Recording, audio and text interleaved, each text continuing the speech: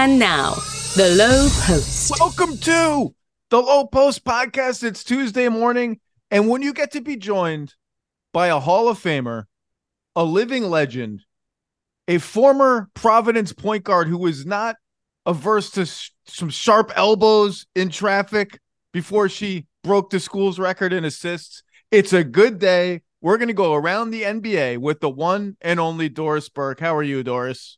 Good morning, Zach. Doing exceptionally well. Thank you. Really exceptionally well. Well, now you are, everyone now gets to see you with Doc and Breen on the number one team. Are you enjoying the new gig? You did Bucks Celtics, which was maybe the most anticipated game of the year last Wednesday.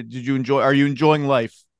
Oh my gosh, yes. I've got two incredible men, and Mike Breen is the master at the position, and Doc is just so personable and fun. And obviously we're figuring one another out, but it's been a ball. Well, it's always a ball to listen to you talk about NBA basketball, and we're going to do that now. I said I'm going to have like 5 big questions for you, and then we're just going to cook. Are you ready for question number 1? I am. Question number 1 to the Hall of Famer Doris Burke.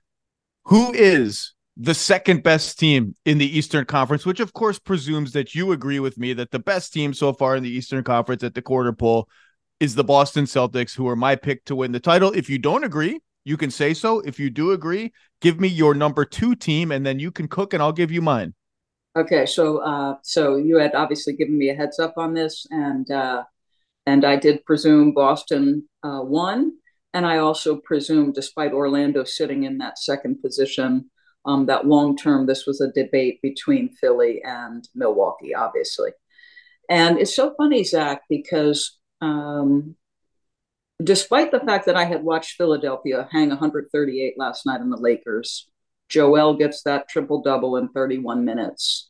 And despite everything I saw last week when I had Milwaukee, I literally went to bed thinking, I'm going to make the case for Milwaukee. And it sort of stunned me, because when you look at everything, when you look at net rating, offense, defense, et cetera, Philadelphia's numbers are better. They're better across the board, right? Second net, second offense, 10th defense. I didn't look this morning, so if I'm off on those, whatever. And Maxey and Joel last night both go for 30. 4th time this year they've done it. I feel like Philly and Milwaukee both have some things defensively they could work out. And then I woke up this morning and I said, no, I don't think I'm choosing Milwaukee. I think I'm choosing Philly. And I can't believe I'm saying this, because I guess I believe ultimately, Zach, that Milwaukee and Philly will be in the conference semifinal. And that automatically means it'll be Nick Nurse against his, former assistant coach, Adrian.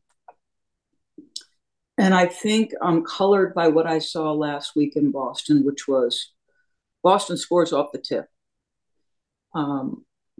Beat them like a drum in transition. I look at the contest rates of Milwaukee at the rim, and it's absolutely jarring to watch them defensively, knowing their history and all the success they had under Mike Budenholzer. And so I feel like, as it stands right now, I'd pick Philadelphia. And I think it's going to be a really tight deal, ultimately. And I say that despite the fact that Dame, how about Dame? And these guys haven't figured everything out. But Damian in the clutch, number 1, 56 points. He's 13 for 25, 5 assists, 0 turnovers, okay? Guy's been absolutely brilliant. Obviously, defensive issues. Obviously, shooting percentage has not been great. But Dame has been everything they expected him to be in games when it's come down to the wire and they've needed him to make plays. I believe number 2 in clutch points is 45 points. It might be LeBron, actually, but there's a large gap between Dame and whoever number 2 is. And Dame is also 25 of 26 from the line in the last 5 minutes of close games. Please continue. I'm enjoying this window I'm getting the full train of thought, the sleeplessness, the ruminating on, is it Sixers? Is it Bucks? What did I see last night? I'm enjoying the whole process. Keep going. Yeah. And listen, there's so much more to be discovered with both of these teams. One of the things I'm most intrigued at, and I wrote this quote down so that when I covered Milwaukee, I had this. And I don't remember exactly because normally I date the quotes I write down. But this is what Giannis said, Zach, about not having the ball late. I'll be honest with you, I'm not used to it. At the end of the day, like through all new things we are doing with this team and me not being in my comfort zone, I believe I'm going to be able to be the best version of myself. And I'm assuming he would have added when it matters most. But trying to be out of my comfort zone as much as possible now so that later I can be the best version. And then it goes on to say that Damian takes a ton of pressure off of him. And I think ultimately two things lead me to lean a little more heavily into Philadelphia, and that would be if it were in a 7-game series, just the inexperience of Adrian, and he's got 82 games to build that experience, and obviously has won a championship and had significant roles. I guess, and you know that Jeff, I don't know whether this is a Jeff Van Gundyism or whether he just used this a lot, but like it gets late early, right? It gets late early. I never really that's just like the Yogi Berra thing where I only half understand what that means. Okay, well, my point is like my original leaning toward Milwaukee was experience, championship. They'll get there defensively. You know, Dame's going to become more efficient. That pick and roll is going to increasingly become more and more difficult. Pat Connaughton will start to make shots, et cetera, et cetera. I ultimately was leaning them, and now I'm leaning Philly, and I'm sort of waffling as I lean. I don't know. This is close, and it's hard. I just know that Philly has got great depth. I know that Nick Nurse has raved to me about Nicholas Batum. He seems rejuvenated. Yeah, I don't know. Where do you come down on this argument? Doris, free yourself of the angst and the anxiety and just let it ride. Just let it ride. Just say Philadelphia. You're currently in the Philadelphia area. You want to say it, just say it. I'll say it for you. The answer is the Philadelphia 76ers.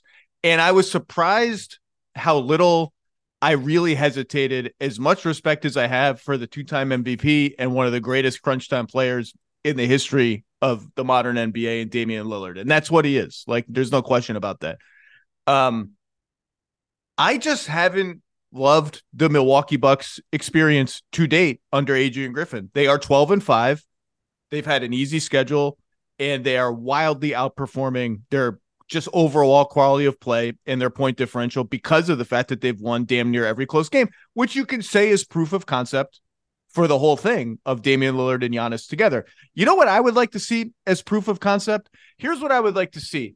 And this is what I saw when they had to rally with a full-throated postseason urgent effort to beat the Portland Trailblazers in Milwaukee the other night.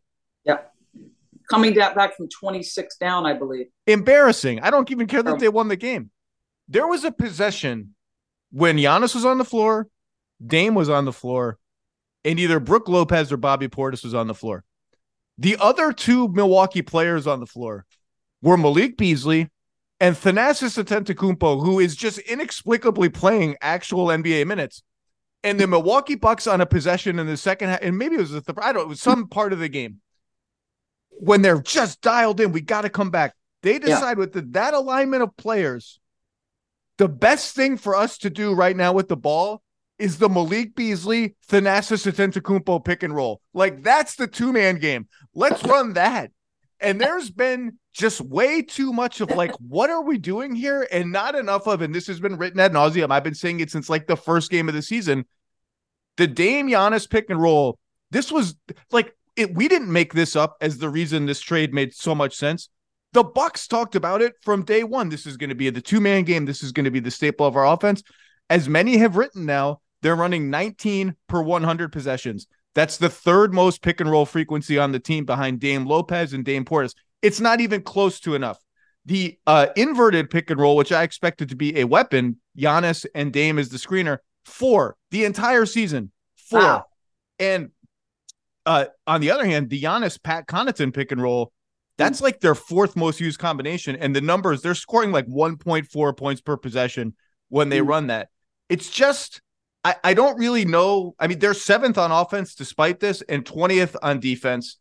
The defense is starting to normalize after the, I would call it a polite mutiny that occurred when the players decided we're not the Raptors. We don't want to play like the Raptors. Can we just play like the Bucks? Because the Bucks are awesome on defense. That's all beginning to normalize. They're not fouling. They're getting defensive rebounds. They're now top 10 in defensive rebounding. They are allowing the 5th fewest shots at the rim and a ton of mid-range jumpers. Like, they're starting to defend like the Bucks again. But just between the sort of haze of it, and you can see Dame is feeling it out. Like, Dame doesn't look quite like Dame yet in the run of the game. He's only shooting 33% on threes so far. He's getting to the line a ton. That'll come. Like, I'm not worried about Dame. I'm not even the 2-man game, I think, will come. But between the sort of just scatter shot way that it feels on both ends of the floor, and just like Crowder's hurt and Middleton's hurt again, which is like a huge area of concern. The supporting cast is just like so underwhelming. And I want to see it when they get those guys back. I want to see more Beauchamp because I think, he's shooting 40% on threes, and defensively, he brings a zest that they need. And Andre Jackson Jr. brings that defensively, but no one's going to guard him on offense. But I really would like to see what he can do. Can I just interject there? So I've made the anti-Milwaukee case. Well, it's the point I made on the air with Beth Mullins the night we had the Milwaukee-Boston game. And I said, Jackson and Beauchamp, I don't know how fast they can develop, but long, athletic, lively, young. There's a juice that they bring that it feels like this team needs.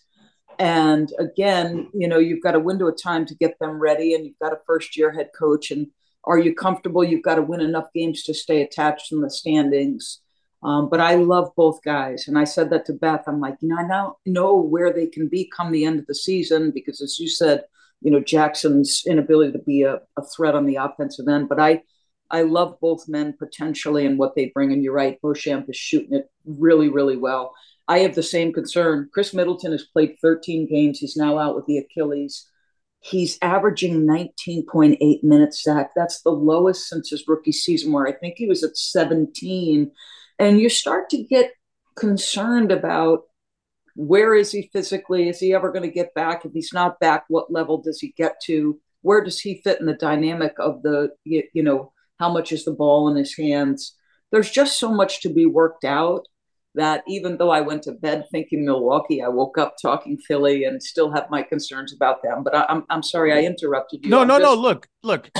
And if you tell me right now, if the basketball gods came to me and said, hey, the Bucks are going to win the championship this year, like, I wouldn't be surprised. I had 4 inner circle contenders to start the season: Milwaukee, Boston, Phoenix, and Denver. And so I love the Bucks, and they will figure a lot of this out, particularly the Dame Giannis part of it. But there's just a lot to figure out. Like, I even thought they'd play the Giannis, Portis, Lopez big group more this season because of the injury to Middleton, because they traded 2 perimeter players for 1 in the Dame deal.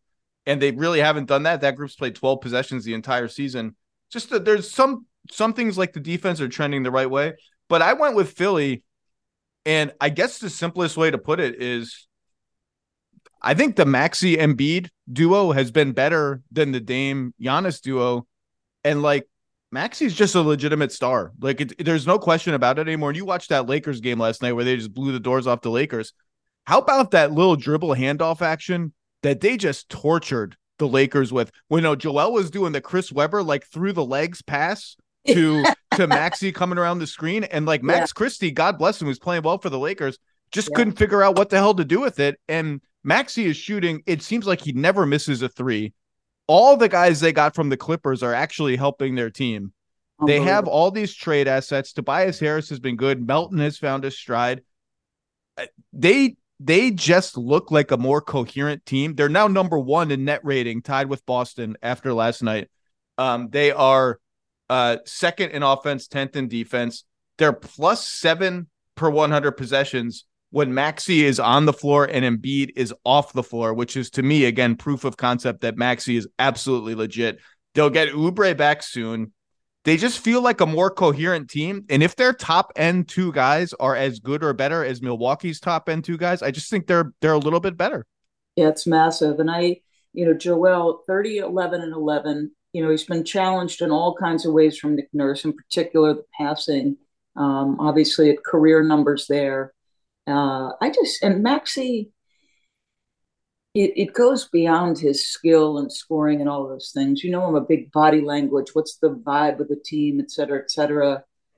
I just love everything about the way that guy plays and his investment in the people around him, the way he's taken. I'm going to attack every single chance I get, the level of aggression when they put those two on one side of the floor. Like, good luck checking that, good luck.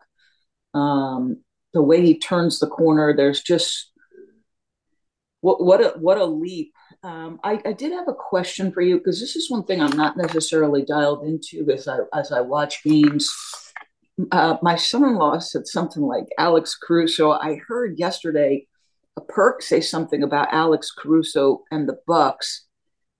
Do either team, does Philly or Milwaukee, have the chance to make moves? And if you're Philadelphia and you're going to pick up a piece this season because you believe you've got a legit shot, Zach, where do you go? Is it a wing, a ball handler? What do you think about that? The Bucks have traded just about everything that they can trade. The Sixers have a decent amount of stuff to trade, and I do think that they will, in searching for a player, prioritize. They just need someone else who's a reliable ball handler. And is Caruso that guy? I mean, he's a weirdly, as good as he is and as coveted as he is right now, and I love Alex Caruso, he's like a very, very, very low usage offensive player. He's kind of like a guard PJ Tucker at this point. Like, I'd like him to do more offensively, but look, everybody wants Alex Caruso. The Sixers actually do have the assets to get him. I don't think the Bucks do. And honestly, Doris, that's all I can say about the Bulls. I just can't even watch the Bulls anymore. It's difficult. It's not a fun experience. I think the Nets hit 45 threes against the Bulls the other night. They didn't miss. On the Sixers, I'm just so impressed with Maxey and continue to be so impressed with Maxey. And look, I think that they're a little bit better right now than Milwaukee. While we are here, yeah, can we at least have a little bit of an ode to the 12-5 Orlando Magic, who deserve at least like a nod? None of us think, I don't think that they're going to be a top 3 team in the East, and certainly a top 3 like championship finals threat in the East. But is there anything you would like to say while we are here about the Orlando Magic, who are currently 15th in offense, which for them is like first, given that they have not been in the top 20, Doris. They have not ranked 20th or better in 11 seasons straight in offense. So that's a party. And third in defense and fifth in net rating. So give me a little love letter to the Magic. Okay. So first and foremost, for a young group, there's an edge and a toughness to this group that I absolutely love. And Jamal Mosley, I think, has talked about this in an Anscape article about Coach of the Year, 17 games in, Jamal Mosley, open and shut. No question about it. But he in the Anscape article was talking about sort of, this is a group that plays for one another. No one is, worried about this guy. Apollo's player of the week in the East, and his numbers are absolutely sensational. I love the jump he's made. He's taking fewer threes, but he goes from under 30%, a shade under, to 43% from three. They don't obviously have enough shooting. But his efficiency, only concerning number is his free throws have gone from 73 to 65. There's just a cohesion, a toughness. When you're a young team, if you know who you are and how you win, which is dominate the paint on both ends, guard your backside off.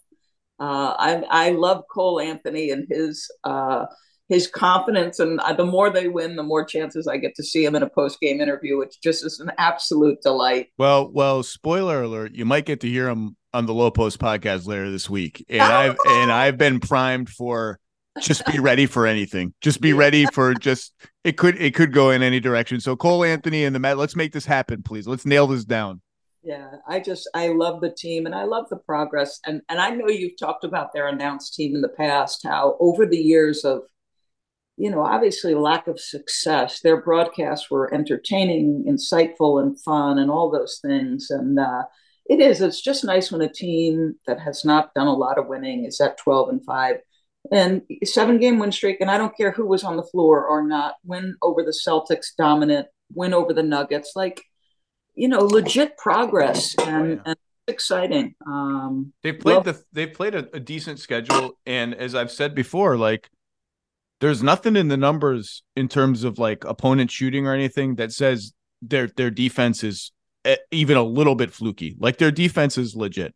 Please continue if you have more love letters. No, I'd like to know where you think ultimately they land in the standings in the East in your mind. Do you have, and I'm not saying pinpointed exactly, but where do you see them given what you've seen to this point? Yeah, I think, clearly we both agree that the top three, at least in terms of regular season record, should be Boston, Milwaukee, Philly. So that leaves you 3 spots to avoid the play-in. And just given that they, as fantastic as the Magic have been, they have not opened that much distance over New York, Cleveland, Miami, teams that have a little bit more pedigree than they do. I would say 5th to 8th, 6th to 8th seems realistic, which, by the way, home run for the Magic, who, when you ask executives and agents around the league, who are the most exciting teams to think about over the next 3 to 4 year windows, Oklahoma City is the first name mentioned for obvious reasons. Orlando comes up all the time because they actually have some free agency appeal in terms of Florida and weather and a history of getting at least in the door with people when they're good. And they have extra picks. They have all their own picks. They've got infinite salary cap space, and they have 2 legit tentpole players at Banchero and Wagner at, the hardest and most important positions to fill on the wing and then the big forward spot. Can I give a little love letter to the Magic? Please. So I've been watching almost all their recent games because it's gotten to the point where it's I got to figure out a little bit more carefully, what's actually happening here. Because they're doing this without Fultz and without Wendell Carter Jr. And 2 starters.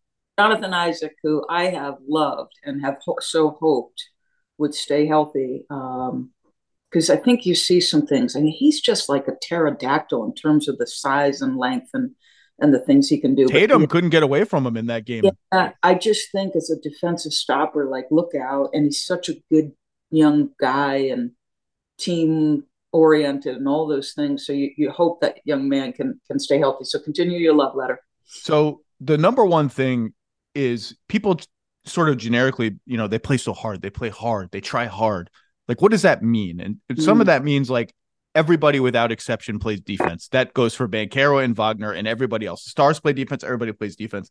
But what it also means is they do everything fast and hard. And I mean, watch Jalen Suggs cut in the half court on offense. Watch him come to the ball. Watch him cut back door. Watch them set screens. It's full blast all the time. And I think Suggs, more than any player on the team, aside from the coaching staff and Mosley, sets that tone of, we're going to do everything hard and with full effort, speed, and it's going to hurt. You're going to hurt when you play against us, and you're going to have to really chase us hard, and eventually we're going to wear your asses down because we're going to be relentless about it. That's one thing. And some of, beyond Suggs and Cole Anthony, who we've mentioned, Goga Bitadze and Mo Wagner are just absolutely killing it at backup center and now starting center. Goga's been promoted from 3rd string to starter without Wendell Carter. And you're talking about two guys who have been out of NBA rotations for portions of, or in Goga's case, the majority of his career. Goga comes in the NBA for the Pacers, stretch 5. He's going to shoot 3s, blah, blah, blah. Orlando has said, how about we go the other way and you just kick everyone's ass inside, get every offensive rebound, and just be big and tall defensively and active. A+ for Goga. And Mo Wagner, first of all, the fact that they play Joe Ingles and Mo Wagner together and there's not a fight in every single game is a minor miracle. Honestly, great theater. Every free throw rebound when Mo Wagner is in the game, like some people just sort of like they don't go for it, or particularly when they're on the offensive team, so they don't have inside position. They're just going back. Mo Wagner is like playing rugby on every single free throw. It's like everyone is game 7 of the finals and there's a minute left in the game. Yeah. And he's making shots. He's had like multiple 20-point games. Those guys plus Ingles are the unsung heroes of what's going on in Orlando. This is going to be a legit good team. They're going to fade down, I think, a little bit from 12-5, but they're not going anywhere. And they're a blast to watch. Like they just play so fast, and it's been fun. Are you ready for question number 2, or do you want to say more? I just say one little follow-up, because I think it's always like an underrated sign of like the vibe of the team. You're just talking about cutting, right? And when a team is willing to cut that hard, when they know that the ball is not coming to them, it opens up so much for the people around you. And again, it's just, to me, it speaks to who they are and how they feel about one another and how hard they're playing for one another. And to your point about like offensive rebound, their first and second chance points and all those little things matter. So yeah, I'm ready for question 2. All right. Well, they're first in shots at the rim. They're first in free throw rate. They're top 5 in offensive rebounding. They have just embraced this identity of not only playing hard, but we're going to kick your butt at the basket. We're winning the most important real estate in the game on both ends of the floor. Spring is the best time to add new challenges to your training, just in time for summer and warmer days. It's also the best time of the year to take a new look at your fitness routine, dial it up a notch, and continue powering on. Peloton's varying class lengths were designed with your personalized training in mind.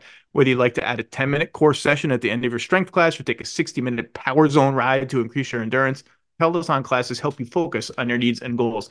They are also made to challenge you with a variety of classes like boot camps, boxing, full body strength, marathon training, all created to grow your skills or push you to improve in what you already excel in. Peloton's expert coaches and nonstop vibes, #vibes, will push you to new levels of strength and endurance, keeping you on your toes while giving you the professional coaching you need. And with a wide variety of options, whether you prefer to run outdoors, row, or ride at home, or strength train at the gym, Peloton has something for you. Get your head start on summer with Peloton at onepeloton.com. That's onepeloton.com. 2 guys drove to work. Neither guy wore a seatbelt. One guy got a ticket. One guy didn't. The same 2 guys drove home. One guy wore his seatbelt. One guy didn't. One guy made it home. The guy not wearing his seatbelt didn't. Don't risk it. Click it or ticket.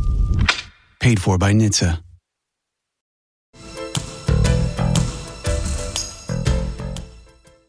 Question number 2 is the same. So question number 1, second best team in the East. There was clearly going to be 2 choices, and we both chose Philly. That's fine. Milwaukee will prove us wrong, and we'll look like idiots, and that'll be good.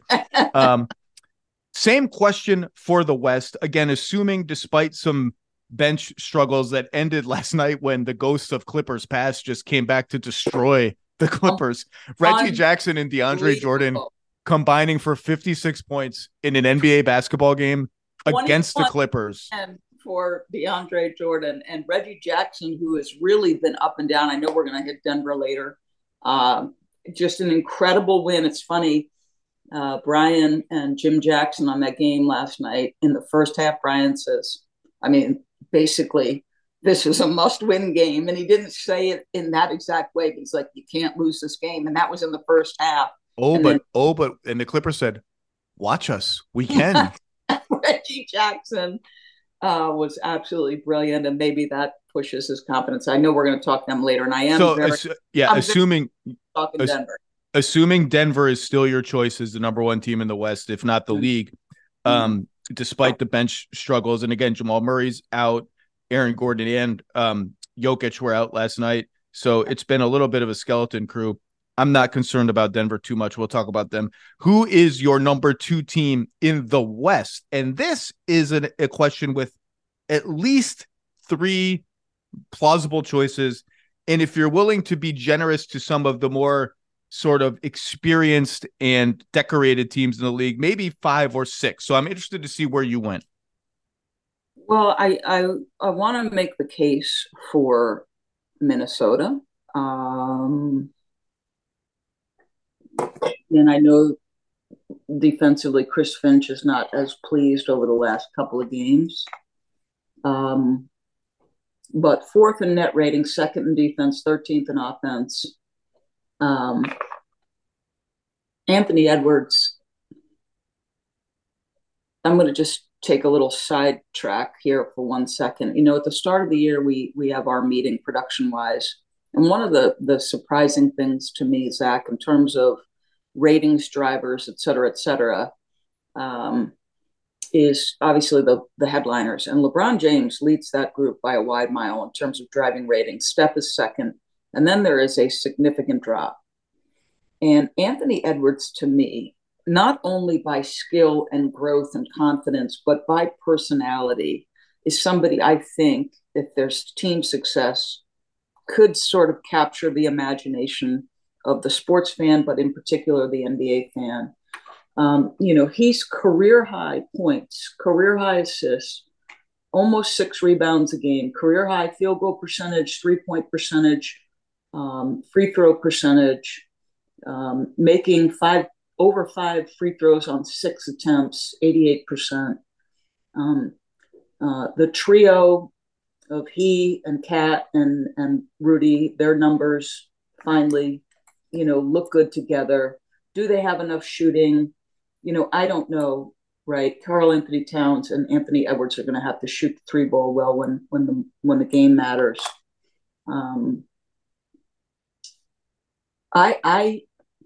I just love what I've seen from Minnesota thus far. And that's without a guy, Kyle Anderson, who has typically been good. He's not yet played well. Shake Milton, who they're counting on, has not played well yet. It's hard not to say Phoenix, right? It's hard. What are they on, a 7-game win streak?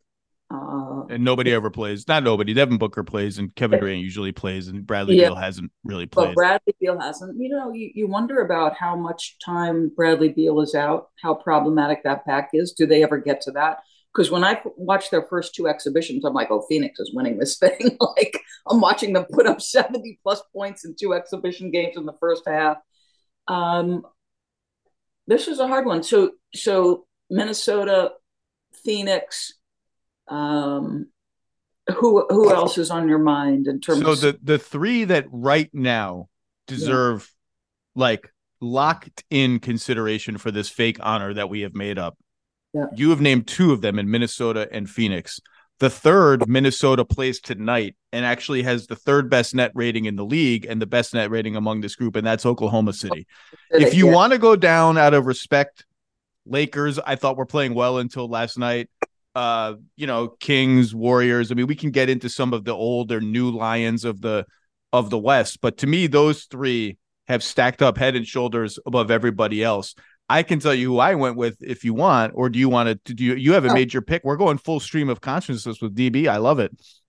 I'm going to just stick with Minnesota. I am. And it has as much to do with my concerns about the long-term health of Bradley Beal, because that would have been my selection. That absolutely would have been my selection. If I weren't worried about continuity, because I think their depth is better than we thought it would be to start the year. You have Kevin Durant and Devin Booker. How about that 3 that Devin hits the other night at the end of that Knicks game? Made it look easy, like he was floating, just floating. And it's funny. I did a little film with him. I think it was a year ago, maybe a little bit longer than that. But I was like, something about you being under duress of a defense. He goes, well, I don't know about being under duress. Like, he just loves those moments, and just confident. And I remember asking him, what are you thinking down the stretch of games when it's tied or you're down? He's like, I'm thinking it's time to go home. I'm just like, this kid cracks me up. So you mentioned Ant and the sort of telegenic appeal, face of the league kind of appeal. I've had this conversation with people around Devin Booker for the last year and people in our company. I think he's got the same, if he wants it. And that's, I think, I don't know that he wants the sort of like fame and limelight as quite as much.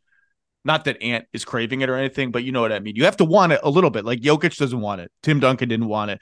Booker is not like that, but this guy's got everything. I mean, he's got everything. He's got the bravado. He's got the guts. He's got the style in terms of his game. He's averaging 29 points and 9 assists on 50% shooting, 43% from 3. 8 free throws would be a career high, 8 free throw attempts.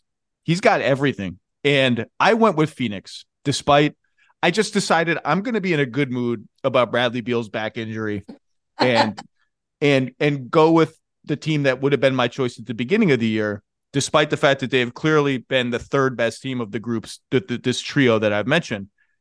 I just think what Eric Gordon has given them and what they've gotten, they just seem to cobble enough. Like Nasir Little has shown a little bit of a pulse recently, and I liked him. You know, Grayson Allen's been good. He's made shots for them. You know, Jordan Goodwin is shooting 36% from 3. He was a sneaky good pickup for them in the Beal deal. The center position, like Nurkic is doing just enough. Like, I'm not excited about it. I don't feel comfortable with it. Chimezie Metu has supplanted Drew Eubanks for now as the backup center. We'll see, but he's looked okay. They're going to have to figure out, like, can we really play Gordon, Beal, Booker, Durant, Nurkic together? Is that going to be defensively viable? They're 18th in defense and 4th in offense, I think. I'm just going to go with the top 2 guys are so good. Yeah. And Durant is like another 50, 40, 90 season waiting to happen. It's just ridiculous. Yeah. I'm going to go that pedigree by a hair over Minnesota, who's got the best record and the best defense, and Oklahoma City, who has the best net rating, top 7 on both ends, and just is like they have a superstar in Shea.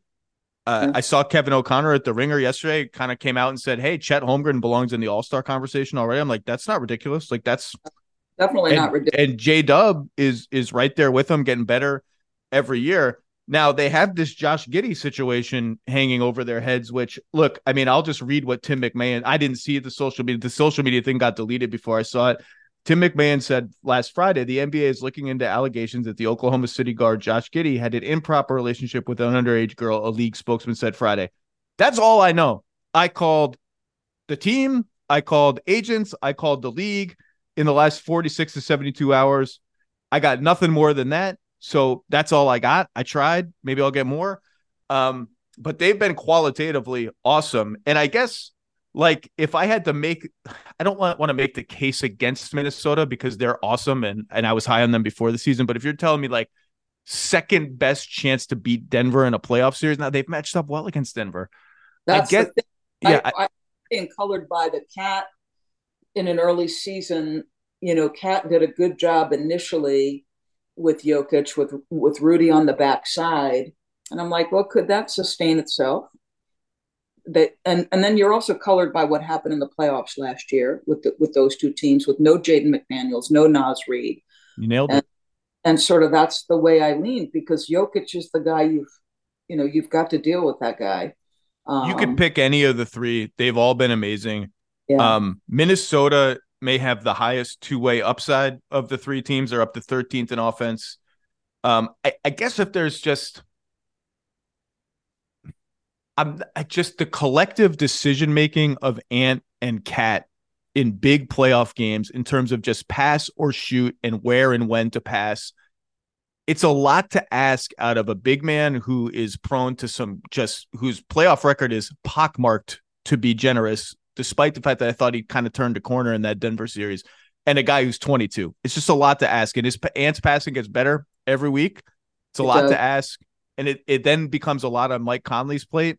And maybe they all have the collective ability to do it. And OKC, they're just so young, it's hard to know what to make of them. And I had Andrew Schlecht from The Athletic on my podcast last week talking about just the infinite optionality that they have in terms of, I think, and you heard me say it, like, everyone wants the super duper star trade, like just the everything for player X trade. I think they're so good and have so much stuff that I want them to find a smaller upgrade. Like, hey, you can come in and be our 7th guy. You're better than big Jalen Williams. You're more experienced than Case and Wallace, whatever it is, just cut. And you're hopefully a big forward. I need some names on that episode. I don't know that they'll find it at the right deal, but they're really good. And if you ask me to make the case against them, I just kind of shrug my shoulders. I'm like, I don't know. They're awesome. They pick any of them. We didn't really even give love to Shea, who's coming off that first team All NBA, 30 points, 6 rebounds, 6 assists. And I don't remember the setting within which you were making this point, but I have 2 things. One of which is a question, but as you were making this point about Shea, Shea is just so comfortable now. There isn't a spot he can't get to on the floor. There isn't a time where he can't get a shot off. Every read is quick. His mind is working as quickly as his game. He's unstoppable in the mid-range, with those tough twos in the playoffs become infinitely important. But, Zach, you reminded me of something that I heard you say on NBA Today, and you didn't have time to sort of expand upon your point, but I wondered what you meant by it exactly. And forgive me, I'm not going to get it verbatim, but one of the things you said was something along the lines of, basically, analytically, it's proving to be true that if your defense is at least good enough, the offense is a more important determinant of winner. Do you remember saying it? And do you remember, and what was, like, where is that coming from? I remember that. So like 10 years ago, if you just studied teams that had made the finals for like the last 25 years of NBA history and just had someone smarter than me like run mathematical models on it and stuff, what they would have spit out then, according to my memory anyway, was an elite defense is a slightly better predictor of championship equity than an elite offense. And I believe in the last 10 years that has flipped, where you still need to be very good at both. Like the Pacers are not winning the championship this year, despite having like the greatest offense in the history of mankind. Right. But in elite, like Denver being a kind of model of that last year, the Cavs that won the title and then almost won the title the year after. An elite offense is slightly eclipsed in elite defense as like a predictor of championship equity. I don't know how that came up in terms of the Thunder, because they're just kicking butt at both ends of the floor. And Shea, it's like trying to catch a fish with your bare hands. You just can't do it. You don't know where he is. You don't know how to get it. It's ridiculous. Yeah. Okay. So that was it. It wasn't specific to the Thunder. You were talking about some team and just, I wanted to follow up on that. Can we talk about the Denver Nuggets? One of the questions you had for me was, is there any concern about Denver? Yeah. They've been like a 500 team for the last 8 games or some such thing. 1-4 on their road trip. I thought last night was a massive. It was massive. You go on the road against a Clipper team that I still think has a great depth, and you sit there. I just keep waiting on them. But I won't say I'm an alarmist by nature, but there are slight concerns for me a little bit where Denver is concerned. And I know probably their fan base just sits there and says, oh, we just need Jamal back. And that's true. And Jokic continues to be absolutely extraordinary. But it feels like the 2 rocks right now are Jokic, obviously, and Kentavious Caldwell-Pope. And I know what I'm going to get every single night, and that's comforting as a coach. I came into the league as a big Peyton Watson fan, and we had them early in the season, and I was raving about him, and I thought you could see the impact he could have on both ends. He made a block in our game against the Lakers where I was just like, a track down in transition. I was like, whoa, this dude. Michael Porter Jr., I'm getting more confident and more comfortable because he's starting to play better. The shooting is starting to come for him. Christian Brown has been what I expected. And Reggie Jackson, I felt for a while couldn't find any consistency. And then you look at the road trip and you go, well, okay, yeah, they were 1-4, but the Rockets are better. The Pels are finding themselves. Orlando clearly is good. And you're like, okay. But Jokic, his usage is way up. I don't know. I guess I won't say I'm alarmed because I need Jamal back to see it, and you're starting to get some traction with some of the other guys. But and let's just give an ode to Reggie Jackson: 35 points, 13 assists, 15 for 19. No Nikola Jokic on the floor. He got absolutely pummeled by his teammate Zubats on a screen as he's trying to turn and guard somebody with the ball. And but the guy goes for 13 and 5 in the fourth quarter alone. They had entered the quarter down, and DeAndre Jordan 21 and 13. Absolutely. I just, as wins go, I don't know where the standings shake out, but to do that without Jokic, when I don't feel like you had your best stuff as a team for a couple of weeks, I just thought it was massive. And I would put the question to you, even slight alarm bells at all about Denver? No, I think they have the best starting five in basketball still. It's funny you mentioned the word comfort with KCP. I have my 10 things column coming out this Friday, and I refer to him as a security blanket. Just like you just feel good when Kentavious Caldwell-Pope is on the floor. It's just like you just feel like when he's coming from the left corner to take a handoff and shoot an 18-footer, it just feels like it's 100% shot. Like I'm so happy. Look, the concern was always depth, right? And I think at this point, Reggie Jackson, I feel good. Christian Brown, I feel good. That gets me to 7. Between Julian Strawther, Zeke Naji, who's been disappointing, Peyton Watson, who's just been okay, and maybe they can get somebody via buyout, although they're restricted in terms of who they can sign, and they can't sign players if you're bought out and your original salary is over the mid-level exception. They can't sign those players. Maybe they don't. I just feel like that's 7 that I feel really good about, and night to night I can get to 8, and that's all I need, and I feel good enough about it now. It's what they did last year, and they were 29th in bench last year. So, and again, I don't have huge concerns, but I just like, it's something I monitor, I guess, is what I would. No, you got to monitor. Well, look, if we're not monitoring if not monitoring, what are we going to do? Like, that's all. I'm in just monitor mode. And Jokic is, I haven't even looked at the MVP yet and who's where and what, but like the guy you just gloss over, like, 35, 16 and 12. But wait, what happened? Like, right. Okay. Two more rapid fire questions that I wanted from you. I said, pick a team in the middle of the standings in each conference. So let's start East, since we did that first, that you just have your eye on. And I said, totally open-ended. It could be a team you think is weird, puzzling, about to pop, about to fall off a cliff, just somebody in the muck that you're like, I'm curious. So East, who is it? Yeah. So for me, it's the Knicks. And I asked Matt Williams, our great stat man, last night, what was the Knicks' strength of schedule to this point? And I believe by one metric he responded, according to ESPN's BPI, the Knicks have played the hardest schedule. So where do they stand right now? Ninth. They're now 9th in terms of strength of schedule. 9th strength of schedule, but where are they in the standings, Zach? They are 9 and 7, tied with the Pacers for 6th in the East. Yeah, I feel like, I don't know. I guess I feel like there's room for growth with them. And and the reason they're on my mind is I just had them. And Julius Randle has yet to find his footing. And as I watched that game unfold, one of the things that happened early in the game was trap. And his frustration was visible. His turnovers were high.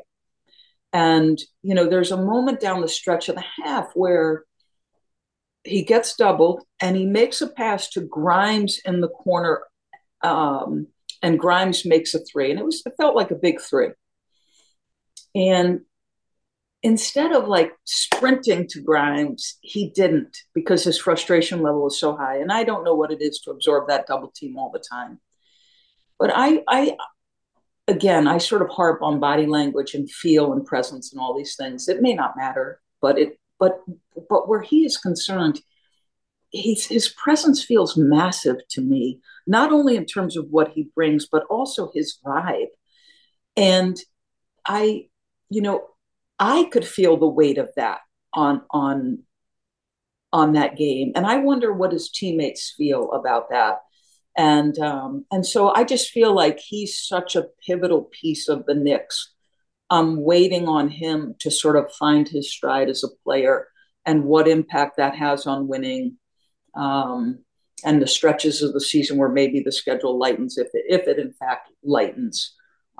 Because I've loved what I've seen from Jalen Brunson. He spends 2 summers working on his 3-point abilities off the dribble, in every environment, and he's been so aggressive from there. It's obviously a point of emphasis with Tom Thibodeau's in terms of shot profile, so I'm just waiting on Julius Randle, and I feel like the temperature will go up or down on his play and his feel. Am I crazy?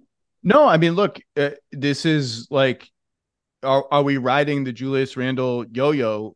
Good year, bad year, good year, bad year. Hopefully not. I don't think he's going to shoot. He's shooting 39% overall, 27% on threes.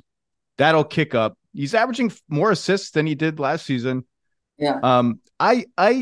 I'm good with the Knicks. I think they're about who we thought they were. I think they're probably a little better than their record because of how Julius Randle has underperformed, and Barrett's been out some games and Grimes has been out some games. I think the starting lineup is worth monitoring just because Quentin Grimes has been kind of in a prolonged bit of a slump.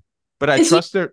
Is he in a slump, or is the way the ball finds him tough?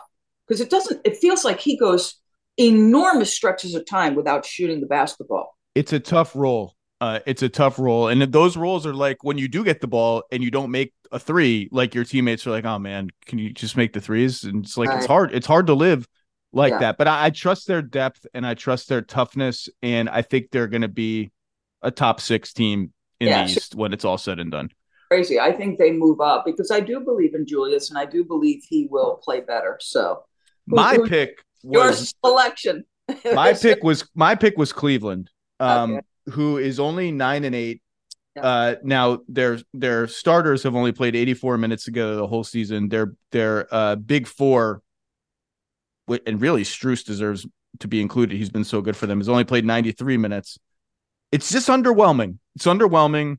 Most of the numbers are underwhelming. Like for instance, with Mobley, Allen, Garland, Mitchell on the floor, they're minus 11 in 93 minutes, mediocre on both ends. Overall, they're 21st in offense, 14th in defense. You parse the numbers however you want. Almost none of it is bad, but none of it is good. With their 2 big guys on the floor, they're minus 7, bad on offense, great on defense. And actually surprised me because I thought the last few times I've watched them, the big passing and feel between Allen and Mobley has been a little better. The numbers don't bear that out. Not yet, but I like there are some signs burbling that like they're starting to figure a little bit of that out, even though Mobley's got 1-3 the entire season and is shooting not well on mid-range shots. The Mobley solo minutes and Allen solo minutes are about even both ways. They just kind of haven't been good enough, and I'm tabling it because of how few games they've had everyone together. Garland's missed games, Mitchell's missed games, LeVert missed games, everyone's missed games. LeVert's been great. I'm tabling it, but they're an interesting team to watch for me, DB, because they have snippets where the ball really moves and they have the right balance and flow on offense. And I think Strus has been big for that. He's just flying around, like what I said about Suggs, doing everything hard. Max Strus does everything hard. Their pace is up. They were last in pace last year. They're average now. And then they have snippets where it's like dribble, Donovan ISO, dribble, pick and roll. Okay, come up here. You get to run a pick and roll. And like they can win like that because Donovan is so good and Garland is so good, although he's been hit or miss. I don't think they can win big like that. And I think watching them day to day kind of figure out their flow and watching the 2 big guys figure out how to play together is an endlessly interesting thing. I'm tempted to say they just haven't been good enough this year because they haven't, but I'm tabling that until we see the full team for longer because I've liked a lot of what I've seen lately. Now they're scheduled. They've got 3 winnable games coming up, Hawks, Blazers, and the Pistons. And oh my God. I know you watched that Wizards Pistons game last night, DB. You couldn't resist. I did not watch that, nor did I watch. I think our final question, which we're going to have to come up with another one, it was the who was it? The Atlanta-Washington game. Atlanta, Indiana. Atlanta. We'll get back to that. And then they face Orlando, Boston. So we'll learn more about Cleveland there. Same question in the West. Mid-standings team you got your eye on. Oof. This was a harder one for me. You go first. Well, they lost last night in Utah. But I think given how many people have been out and for how many games and who is returning soon, and that's CJ McCollum and Trey Murphy III are both coming back pretty soon. Yeah. I think for New Orleans to be 500 and their total point differential is now -2 after that loss in Utah last night. So they're a legit 500 team. They don't have a lineup that's played more than 72 minutes the entire season. Zion doesn't quite look like full Zion yet, but he's getting more Zion-y every game. The chemistry between Ingram and Zion is kind of a mystery. Like their numbers are good together. They don't seem to actually work together very often.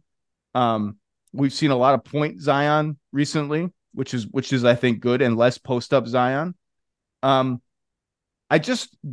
influx of shooting they're about to get in McCollum and Murphy, and the rotation questions that it presents. Like Dyson Daniels has been good as a starter. I can't imagine he keeps that role with CJ McCollum coming back. No way. I think eventually the best version of this team has Trey Murphy as a starter.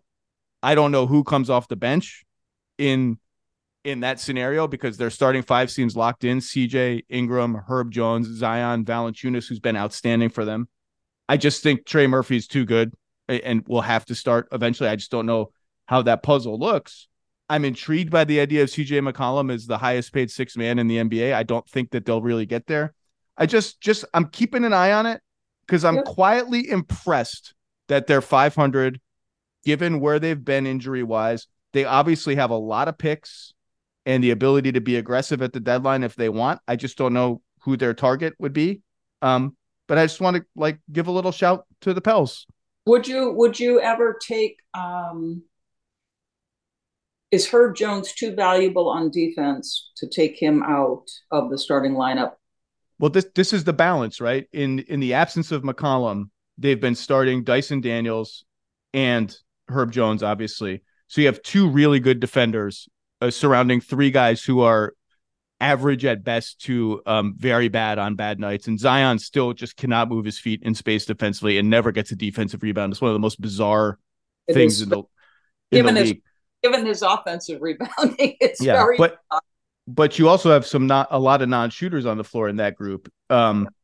You bring CJ back, and suddenly it's Herb by himself. Like he's the only plus defender in the whole lineup. So I think that's why the Trey Murphy question is so interesting to me, because I think Trey Murphy could be a borderline all-star kind of player pretty damn soon. Couldn't agree more. I think the guy's talented and two-way player, like love. And those guys start. They start and close. And so I just, I think they just need Herb's defense, and he's making enough corner threes, and he defends everybody. It's like, oh, Zion, we want to hide you on Simone Fontecchio tonight. I'll guard John Collins. Okay, Brandon Ingram, we want you to have an easier assignment. I'll guard the opposing point guard. He guards everybody. I think pick a team. I'm going to pick the Golden State Warriors. Oh boy. It's a whole kettle of fish. Well, I think I'm surprised. Maybe I shouldn't be surprised. 8 and 9.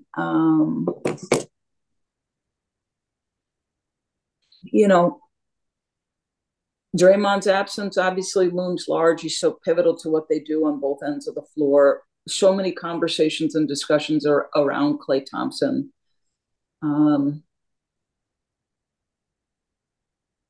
It's interesting to me that the story has flipped. What's their home record this year? This is the complete opposite from last year. Is that the case? Yeah, their home record. They're 3-6 at home. I just keep waiting for them to find traction, Zach, and I'm not seeing those signs. And I don't know what the most surprising aspect of it is. But I'm just not prepared to give up on them for so many reasons. The brilliance of Stephen Curry, the consistent winning they have done with those three guys. Um, I but yeah. yeah, it just, and if I guess what's in my mind is, are we watching the end of an era, or are they going to start to vault up to the, even to the middle of the pack? So they were in my second tier of contenders to start the season. I said on NBA Today last week, I would now drop them a tier. Like, I'm concerned. I will not bury them until they're gone, because they've done too much and won too big too recently. But their play has been alarming to the point that they're now down a tier, and probably other teams have leaped them, and they've got to prove more. If you're asking me on the two extremes that you just posed, are we watching the end, or are they going to explode and pop back up a tier or two in the next 2 months? If you force me to bet, and I don't want to bet, I think it's more likely that we're watching the end. Wow. And that doesn't mean that we're watching. And that means if you're forcing me to pick between the two extremes, the truth is going to be somewhere in the middle, most likely. I'm picking that one. That said, I've liked Moody's play. Kuminga's been all right. Saric has been they're so wildly dependent on Saric. It's almost crazy. Draymond will come back and be Draymond. Still one of the best defenders in the league. Still the best passer on the team. Well, now that Chris Paul's there, I guess I have to take that back. Still a genius player. Clay and Wiggins just haven't been good enough. They'll be better by default. So there's this team will pop. They will go on a run where they look better than this. I just I'm concerned that the ceiling isn't quite where I thought it was going to be this year, as incredible as Stephen Curry has been, and just beyond what you could possibly expect from a guy that size at that age. I'm worried. I'm worried. I'm worried too, and I think the thing that's most surprised me are the Wiggins and the Clay piece. That has most surprised me. There's nights where I just feel this lethargy from Andrew Wiggins, like the stretches of play. I just think he's too good to have these. Get a rebound. How about start with getting 12 rebounds in a game? Forget the jump shot. Just give me 12 rebounds and 2 blocks. He's not blocking shots. He's not getting steals. He's not getting rebounds. He's not getting free throws. Give me the energy. He's doing nothing. That's what I said. The word I use when I look at him is lethargy. It's like I'm not getting anything, and I'm judging him up against the guy who helped them win that last title, and the defense and the critical rebounds he got in that run to that championship, and how integral he was to their success. And then obviously last year happened, the personal side of things got to him, and and Klay Thompson, is he just, is his level going to be different overall as a player? But that's the team I think I'm really intrigued on. And I think it's just because when you watch a team that's had nothing but success in the era in which you've watched them, it's been jarring. The two most jarring things have been Milwaukee's defense, which is coming around, and what I've seen from Golden State. Those are the two most shocking things I think I've seen. Well, and a team that's just earned pride. They've earned pride. Yeah. And you've seen it in Klay Thompson flashing the 4 fingers at Devin Booker last season or whenever that was. I think you've seen it in Draymond, just sort of like a lot of these outbursts to me have the air of I don't quite know how to reconcile the fact that we're not just beating the crap out of everybody anymore like we used to. But there's greatness in here that I'm not burying them until it's over, but yeah. I'm docking them a tier. The last question I was going to ask you was the fun one. Did you enjoy the 157-152 Pacers Hawks game from a week ago or whenever that was? Because I think that's a little bit of a Rorschach test for NBA fans. Maybe it divides by age. We are both older than the median NBA fan. Yeah.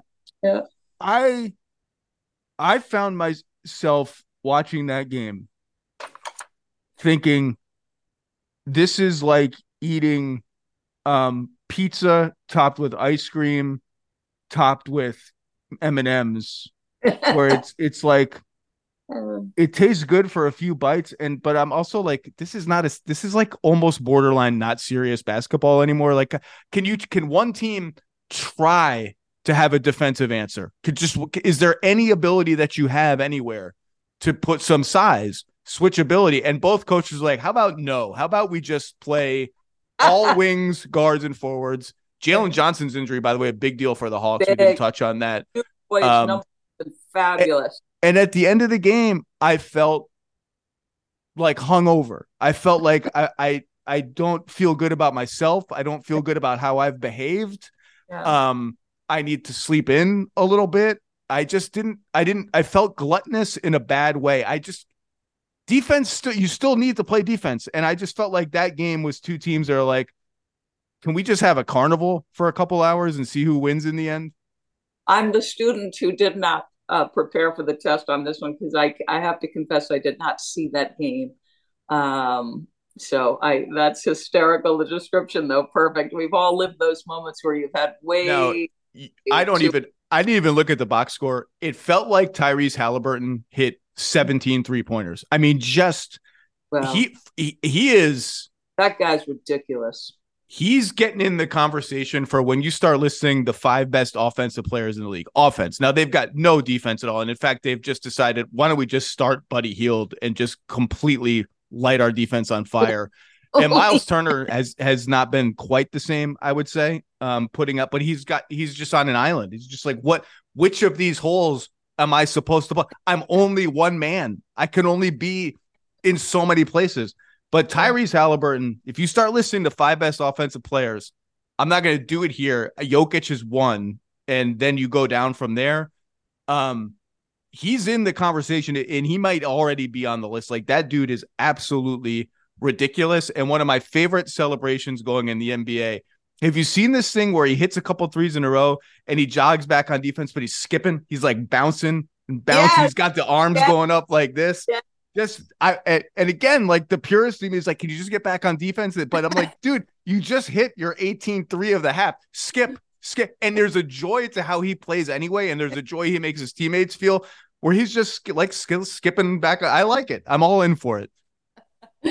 Well, he's been absolutely brilliant. And it's so funny, you think back to the trade where people were up in arms about, giving him to Indiana. But you're nuts. You needed Sabonis, and that Sacramento's done well with their trade, and Fox needed the ball. But he's been brilliant. I love the skip. I absolutely love the skip. Have we exhausted our topics? How did we do? We did very well. And the Pacers are another interesting team because they got a guy, and they got to figure out what else they have long-term around that guy. But we did very well. And look, there's just, I don't ask you to come on that much because you got too much to do and you got too much going on, and I don't want to ever pester you. So when I get you on, I'm not letting her off the Zoom until we've spent a lot of time together. So I'll reach out to you after another 2 months, Doris, and we'll do it again. But I look forward to seeing you at a game soon. And just look, I don't need to, just second to none. It's a joy having you on. Thank you for lending me some time. I had a ball. And I can't wait for 2 months from now because the league will probably feel totally different. You snapshot the standings right now so that we revisit it. Okay. I will. And Milwaukee, to spite us, will probably go 21-2 in that span of time. Doris Burke, everybody. Thank you. When you need mealtime inspiration, it's worth shopping Kroger, where you'll find over 30,000 mouth-watering choices that excite your inner foodie. And no matter what tasty choice you make, you'll enjoy our everyday low prices, plus extra ways to save, like digital coupons worth over $600 each week. You can also save up to $1 off per gallon at the pump with fuel points. More savings and more inspiring flavors make shopping Kroger worth it every time. Kroger, fresh for everyone. Fuel restrictions apply. All right, let's bring on our Dave McMenamin to talk about a team that worrisomely for them did not come up at all, really, in my conversation circling the league with Doris Burke. Dave, the Lakers, fresh off trying to do some math, 44-point beatdown at the hands of the red-hot Philadelphia 76ers, who made every three-pointer, single-handedly plummeting the Lakers' scoring margin for the season from a nice plus something to minus 33. Minus 33. They are 10-8 25th in offense. Yeesh. 13th in defense with the 21st net rating in the league. They are plus 59 with LeBron on the floor and in a trend that has no signs of abating. Minus 92 in 302 minutes with LeBron on the bench, which is about like losing every game by 15 points. You know what's funny, Dave? Going into that game against Philly, I had seen the last few Lakers. I've seen a lot of Lakers games. I thought they had been playing pretty well. Beat Cleveland on the road. That was a quality win. There's a certain fight to this team that I like. LeBron is obviously, we're all out of words to describe what he's doing at his age and just having broken the all-time minutes played record, regular season and playoffs combined. AD's been, up and down on offense, but really good on defense all season. Whew.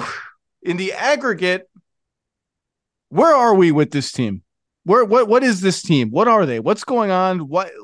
I don't know what to think of them.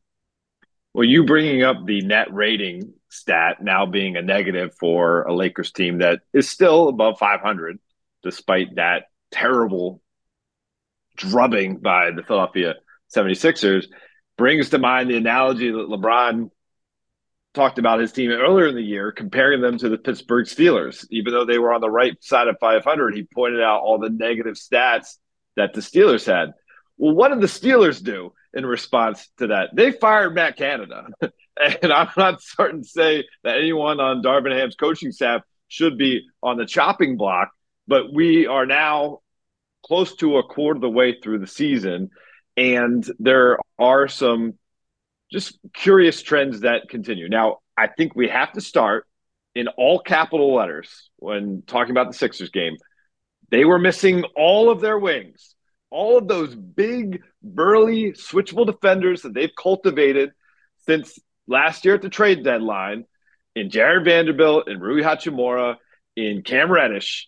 None of them were anywhere to be found on the court at the Wells Fargo Center, and that puts a defense behind the eight ball.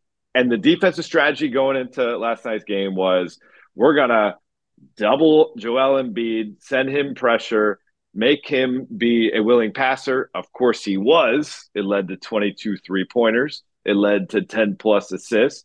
But going into the game, Patrick Beverley, 3 for 22 from 3 for the season. He goes 4 for 8.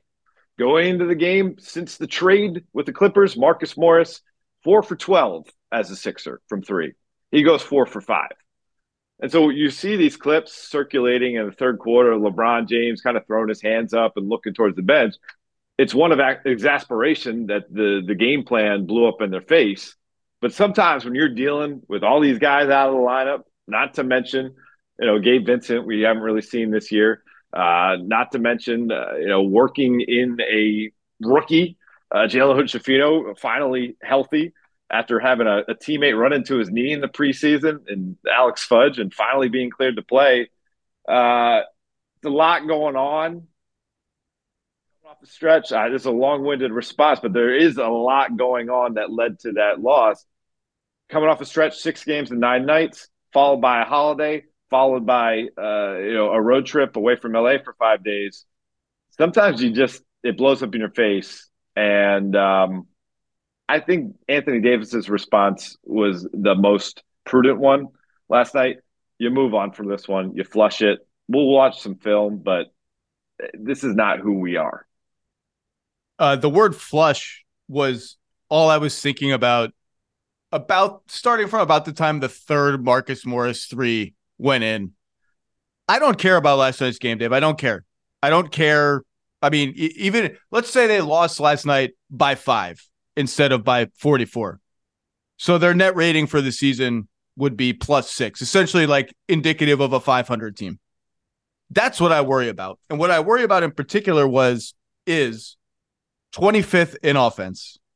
This team was a mediocre offense last season, regular season, late regular season, postseason, particularly a mediocre half-court offense. That has continued. Their half-court points per possession is almost exactly the same now as it was last season. Offense tends to trend up, so maybe you could frame that as a good sign. Their transition game, which was their engine last season, has sputtered a bit this year, at least in terms of efficiency. They are, despite the fact that they pride themselves on being a physical, interior-oriented team, even though they play Anthony Davis mostly at center. There's some Anthony Davis, Jackson Hayes minutes that I don't love. They are among the very worst rebounding teams in the entire NBA. Some of that is what you're saying. Their bigger wings have missed a decent amount of time, and they were tiny last night with some of these three-guard lineups. But they are 29th in offensive rebounding, ahead of only the Wizards. And congratulations to the Wizards, who won the toilet bowl last night against the Pistons. So I can't really make any jokes about how being ahead of only the Wizards is kind of just like being dead last in the NBA. That would be the Pistons, I guess, at this point. So and look, I did the LeBron on-off thing. I just come down to two things when I look at this team, and I was optimistic about this team at the beginning of the season. I remain weirdly like semi-optimistic about them right now. But I watched them and I think, number one, the offense just isn't good enough and shows no signs of being good. By good enough, I mean this team considers itself a championship contender. The offense isn't good enough. It was just good enough for them to squeak into the conference finals last year, and they got rolled. And connected to that, I just don't think D'Angelo Russell, Cam Reddish, and Taurean Prince it's just not a viable starting threesome around the two tentpole stars on the team. It's just not dynamic enough. It's not good enough. Which is my long way of saying, I think even the optimistic end game for the Lakers as they are presently playing and constructed, at least, is I think they're about what they were last year, which is if things hit right, they're a good team. That's not a great team. And so I am like you. I heard you on the Hoop Collective last week. I do want to see, like, I thought Hachimura would be a much bigger part of the team from Jump Street, and I think he will be eventually. I think eventually they're also just going to need to start Reeves just because of what I said about those three guys. I think you may just end up going back to that. If I can get some juice with Reeves, Hachimura, LeBron, Davis, and then figure out the fifth spot and then fill out my depth with Vincent, Vanderbilt, who I do have issues with Vanderbilt being built into this, like, well, they're missing a starter. You mean the starter that got played off the floor in the postseason because he can't shoot? I mean, okay, sure. But he'll help the depth. And I like the Max Christie kid. I think is pretty good. I do think I'd like to see all of that. And there's a higher upside if we get Reeves and Hachimura involved more, but I don't know what like, again, Dave, there only 3 teams take fewer threes. They're 26th in 3-point percentage and 25th in mid-range jump shooting. You know what Anthony Davis is shooting on long twos? Anemic. 15%. 1-5. He's 3 of 10 from 3 after the preseason. He should take 6 a game declaration from Darvin Ham. The jump shooting it appears to just be gone. And I know you don't want to talk about the Sixers game, Zach, but so last night, Pat Beverly going into the game shooting 17% from 3. Oh, so he's not going to shoot 15%, but I'm just saying, like, no, but my point being, like, the Lakers scouting team, the coaching staff put in a viable game plan based on what they were dealing with. It just blew up in the face. If Nick Nurse was telling his guys to leave Anthony Davis open from long 2, he'd probably be doing some good coaching. And that's why the confluence of events last night is still confounding. I understand you don't really want to stick there. The bigger thing is...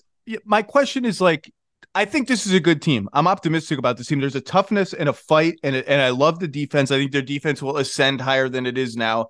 I think they proved something to me that sticks in winning 2 playoff rounds last year, and really not dismantling, but they were clearly a better team than the Warriors. And I thought the Warriors were going to win that series. That's banked with me. There's an equity that's banked with me. I think this is a good team. I'm struggling to see how they can really be a great team that can win 4 playoff series, 3 playoff series, 4 playoff series with an offense that is just in the mud. And so I'm wondering internally, like, 25th is bad. Like, what is the roadmap there? What is the hope that something, like, they don't need to be great, but they got to be better than this? Well, one, and this does not make them unique among the teams in the NBA, but they don't practice hardly at all. And some of that is you have a 21-year veteran who's a 38-year-old superstar who there's just not that many opportunities, especially when you're already trying to cut minutes for him, and that hasn't worked during the season. You're trying to keep him off his legs. And if you're having a practice without LeBron, are you really practicing and coming together as a team? No, you're not. And then beyond that, when you have four of your top 9 players in rotation out, you're going to be practicing with Zach Peterson and Micah Fraction. I mean, they're great player development coaches, but that's not going to get the full attention of the guys who are in the middle of a practice. So it's really hard when you're trying to put in a new offense that Darvin Ham's been trying to do with this 5 out and kind of empower Anthony Davis to run it when you don't have the chance to build the reps in practice or in the games, because again, the guys who've been missing. And the 5 out, I believe, part of the problem they've had on second chance opportunities, both certainly generating it because they're last in the league in scoring off second chance opportunities, is the 5 out spacing. And then on the other end, again, I think that's more they are giving up the most second chance points in the league. So it's basically 20-10 roughly. So there's 10 points a game, and that's, I think, comes down to the personnel. But there's 10 points carved out right there. Here's another 10 points I'll give you. The first quarter, 12 out of their 18 games, they've been trailing at the end of the first quarter. 8 of those 12 games, it's by double digits. Yeah, it's funny you mentioned it because I'm looking up last night. And sometimes I watch games and the score is not my primary concern as I'm watching the game. I'm looking for trends and things. And you just look up and you're like, it's kind of a fun Sixers. Like, oh, it's 30-17. Like, what happened? Like, I thought this was kind of a close game. Anthony Davis started off into it. Scored 8 out of the first 11 points or something like that for the Lakers. And then it's an 18-2 run or something like that from the Sixers. And you're like, what happened? So 10 points in the first quarter, 10 points, second chance points. And then the 3-point shooting, they are dead last in the league in threes made per game, and they're 28th in 3-point percentage. So there are problem areas. Okay, LeBron was saying we have a lot to figure out to get better. There's some things right there that you can figure out. Can you get better with your full roster, your full personnel? I think you can.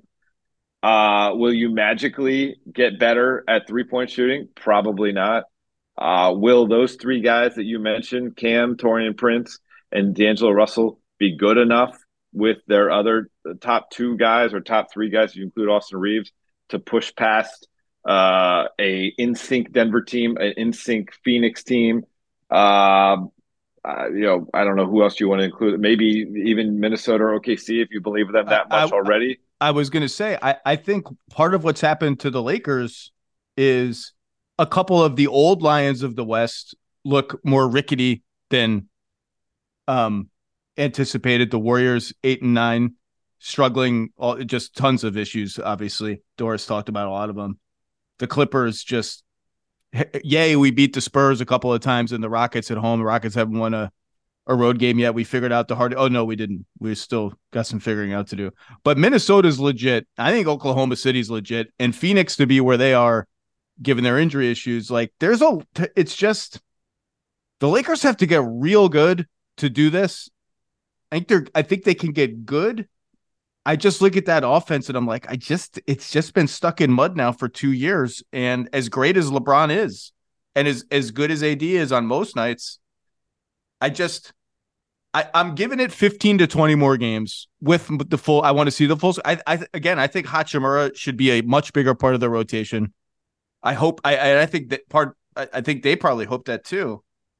But if we get to, what is it, almost December? If it's January 1 and this team is 23rd in offense, I wonder. I put this to you, like, how aggressive do they start looking for offensive upgrades via trade? We all know what they have to offer. It's 1 first-round pick and Russell and Hachimura, whatever the matching salary has to be. We all know who's available. I haven't sensed a great appetite to go in those directions quite yet. Like, internal development has been the buzzword. But again, this team was not a good offensive team last year, and that's what ultimately undid them. I'm giving it 15, 20 more games. If they're still 23rd, do they begin to, like, like look up the Chicago Bulls office numbers? Like, what do we do here? It's going to take that much more time before they get their head there. And part of it is they want to see what they have. Part of it is, yeah, we're talking about Chicago right now as a potential, and everyone is looking at Portland as potential, and Toronto Jeremy as Grant. potential. Yep, Jeremy Grant playing sneakily very well, by the way. And Toronto is a team that's been circled as having those pieces that potentially could be pried away, but there could be another team or two in that conversation come January 15th.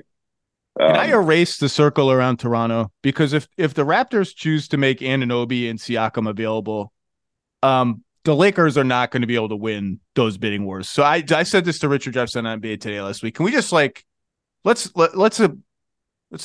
let the people in Canada get better trade return than that in our fake trades? I saw you say that too, and it should have sunk in. It was a good point at the time. But okay, fine. We'll take them off the table.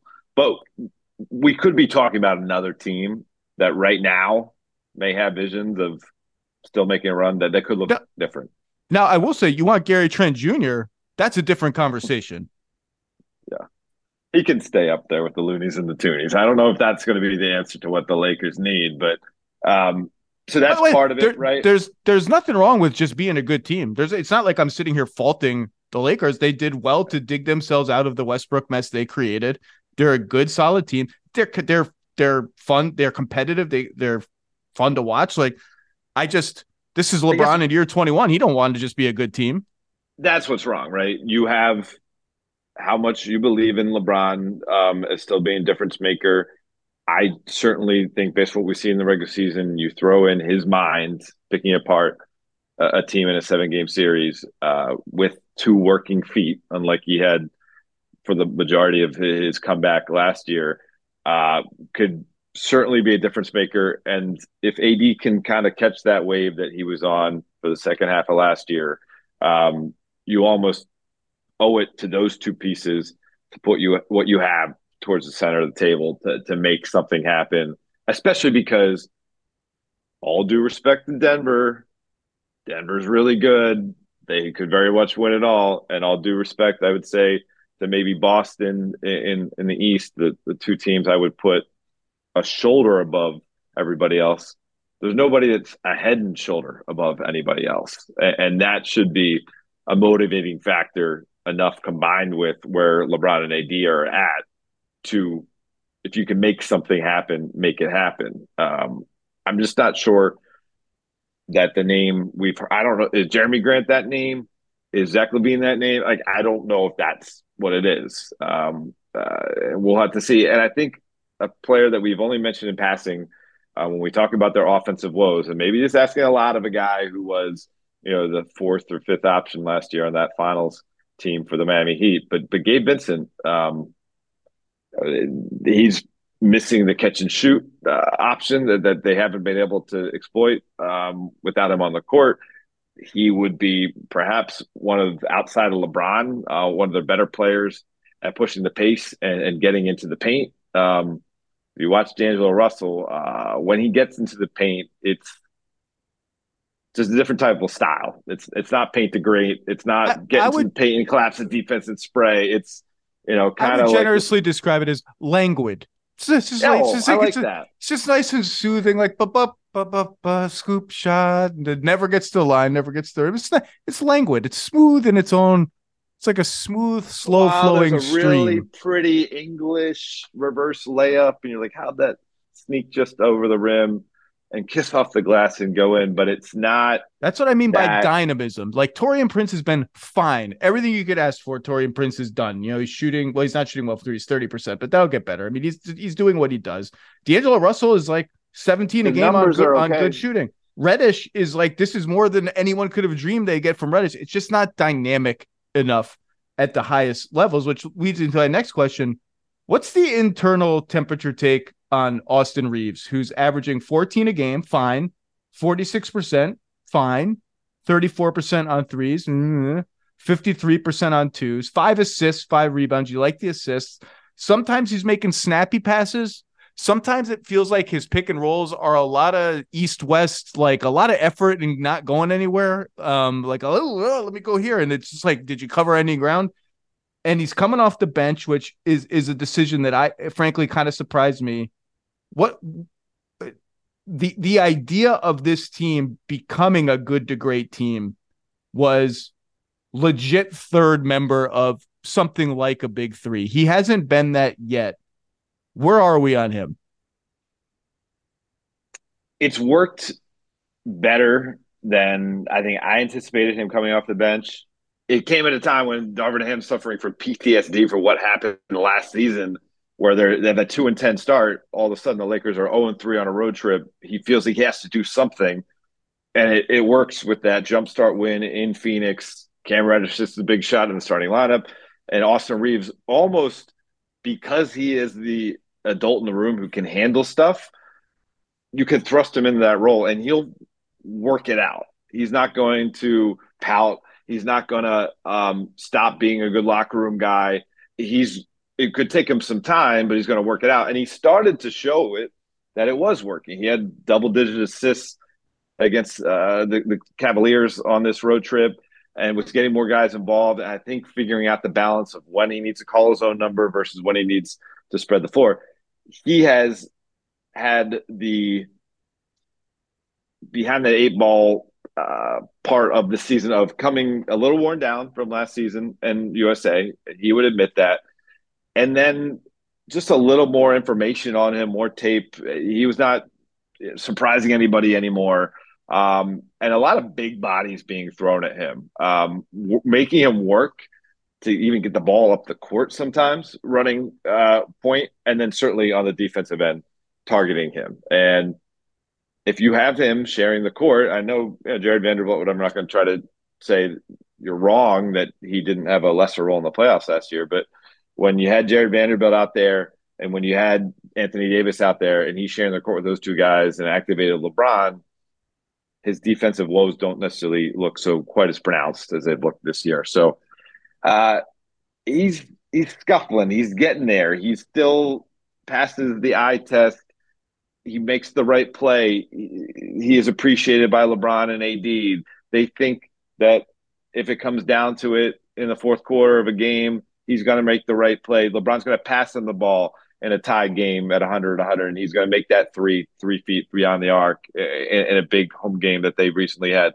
Like, that's the player that they still believe in. And, again, almost because he's not the squeaky wheel, he may not come right back into the starting lineup. But I think he's going to keep helping Darvin Ham and the rest of those players figure out their footing as they wait for more guys to come back.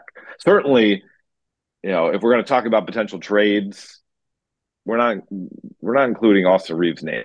Well, that's why people keep asking me, how could the Lakers get Zach LaVine with Austin Reeves? I don't remember who asked me last week on my own podcast. Of course, I don't remember. And I was like, you can. They're not trading Austin Reeves for Zach LaVine. Like, I don't even think they would do that deal straight up, considering the salaries, even if it were even allowed. Like I said, I haven't sensed a great appetite for it, but we'll see. And the other names that keep coming up, like Colin Sexton keeps coming up. I'm like, okay, like that's not changing my life. It's okay. Again, defense, like you mentioned, Austin Reeves' defense, and it's easier to move him around when Vando's on the floor. Defense is not my concern. Like, the Lakers are going to be a good defensive team with Anthony Davis out there. It's not my concern.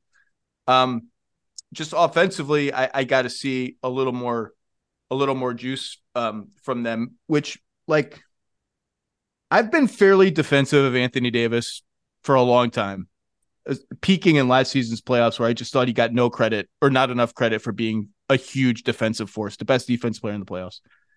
He's averaging 21 a game and the jump shot is gone. But let's just assume it's just gone.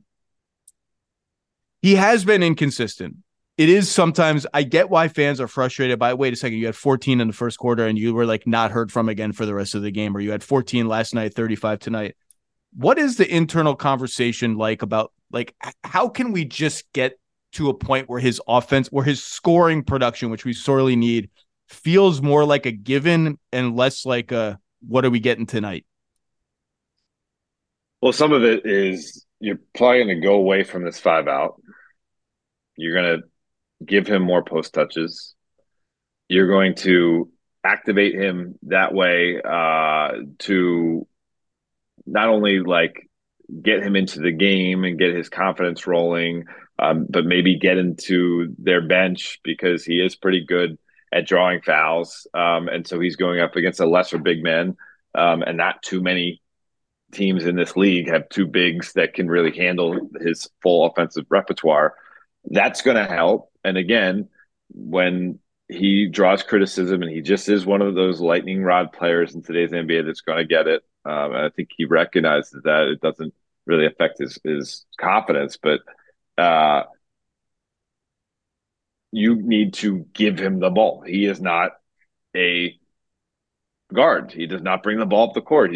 Part of the appeal of the 5-out was as the trailing big, you initiate the offense at the top of the key with the ball in his hands, which is something that he wanted.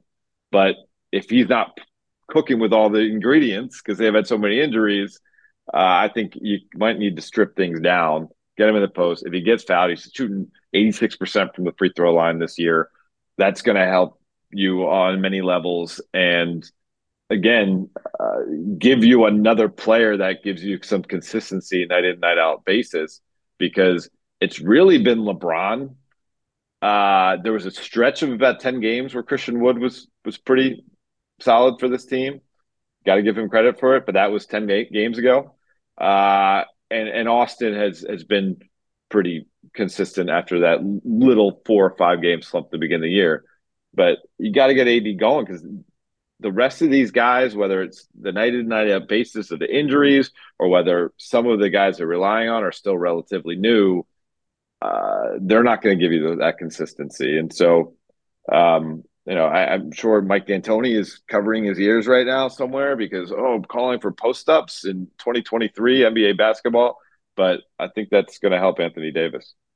I'd love to imagine Mike D'Antoni doing anything but thinking about post-ups right now, enjoying life. So, I mean, part of the appeal of playing AD at center has long been unlocking the LeBron Davis pick and roll, because if he's playing center, he's probably being guarded by a center. And if he is being guarded by a center, the defense is less likely to just switch that play. Whereas if they're at the 3 and the 4, it's one of the reasons that play is never quite taken off as the consistent, just like death weapon that people thought it was going to be. And this year, like, you'll still see some teams switch it quite a bit. They're only running 19 pick and rolls per 100 possessions between them, which is about the same as Dame and Giannis, which is to say not that many. Part of it is that LeBron just is old. Like, he can't do that 40 times. You know who I think about when I watch LeBron on some nights is like a super duper souped up version of, and again, super duper can get you 30 a game almost. But he has segments of the game where he reminds me of old Jason Kidd, where Jason Kidd could like not even encroach beyond the 3-point arc on some possessions and yet control the entire possession, because he was like playing quarterback, but also in basketball. And LeBron will do, like, he'll just dribble the ball out there, see how the help moves around, and then throw this like a laser to the rim. But anyway, in a lot of ways, the LeBron's pick and roll with Reeves has been really good, both as either way you do it. You mentioned getting AD the ball more. I think on those pick and pops, when he's given space like that, I like when he fills it, like pump and drive and use your speed. I like when he runs pick and roll. The numbers don't say it's very good so far this season, but I think it's a good way to get him going. He ran run with LeBron as the screener last night, one with Reeves as a screener. He's dabbled in it over the years. And his post numbers, he's posting up, I looked it up on Second Spectrum today, 6 times per 100 possessions, which is the lowest of his Lakers career.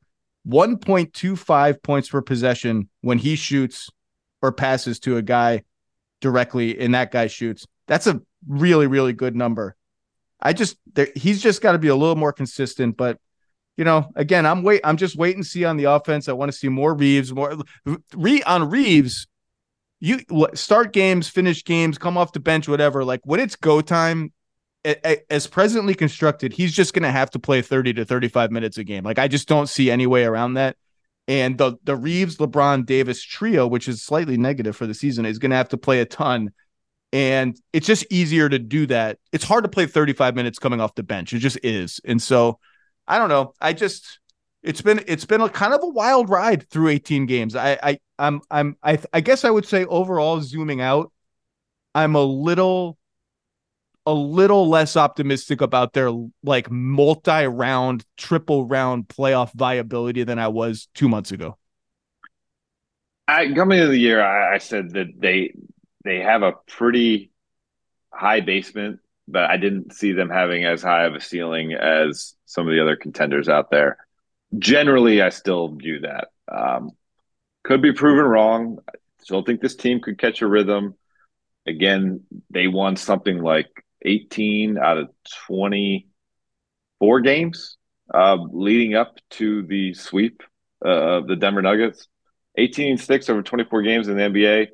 Games that matter down the stretch. With LeBron not healthy. Games, with LeBron not healthy. Like, that's something that I still feel like they can catch. But there's some stuff to figure out. There's some status to figure out. And listen, LeBron's going to be upset after that game in Philadelphia. 44 points, largest margin of defeat in his entire career. He almost has to be that upset and terse if he is what he's about. But it doesn't mean that on the other side of things they can't figure stuff out and cooler heads prevail and recognize, hey, we're missing some guys here. Let's get this stuff figured out. But so on some level, and I'm just like you. I appreciate Anthony Davis, kind of the way Austin Reeves said it the other day. If you're just looking at the box score and seeing how many points he scores, you're missing a lot. But going into Philadelphia, Paul Reed calls him a flopper. Paul Reed, basketball Paul, nice little role player for the Sixers. I like what he does. I watched him play a lot this summer. Rico Hines runs at UCLA and was always one of the more competitive guys in the court. And I love that part of his game. But he doesn't belong in the same zip code when it comes to basketball talent of Austin Reeves, if not the same continent. Anthony Davis. No, excuse me, Anthony Davis. Maybe both, but Anthony Davis for sure. Anthony Davis. He's talking trash on that. And then after the game, and Anthony obviously played okay in the first quarter and then was kind of a nothing impact from there. After the game, Joel Embiid, who had just beaten him, I think, for the sixth time out of the last 7 contests, him and AD are yucking it up on the court, joking about some foul call that AD got called on because Joel kind of hugged him and still managed to get the whistle. Sometimes optics matter. If you just signed this big deal, you're going to be paid to be the face of the franchise for the Lakers. Just come out and smack some guys around sometimes. Come out and I'm going to put it on you. And we saw that with that stretch the team had last year. That was what was happening. Wilt Davis, that was the nickname Darvin Ham gave him. Some of that would go a long way with this. Let's settle down with throwing Wilt's name out there, Darvin. Look, for some teams, the analysis is pretty simple.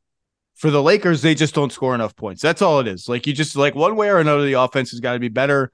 And now we're going to all go on an adventure together for the next month to see if when they get their full population of players back, the offense gets better enough that their defense can carry them where they want to go. And we'll all be reading you and listening to you. Dave McMenamin, currently on the road. Where did they go home after this?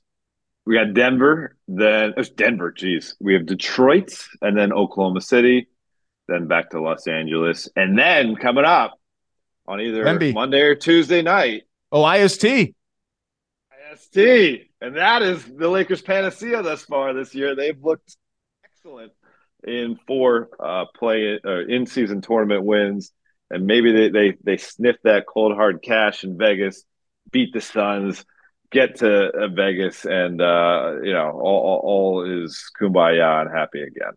Dave McMenamin, thank you, sir. Enjoy the IST. Enjoy Detroit. I'll talk to you soon, my friend. Thanks, Zach.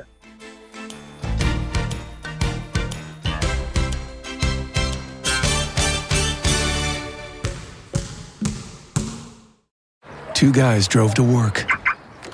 Neither guy wore a seatbelt. One guy got a ticket. One guy didn't. The same two guys drove home. One guy wore his seatbelt. One guy didn't. One guy made it home. The guy not wearing his seatbelt didn't. Don't risk it. Click it or ticket. Paid for by NHTSA.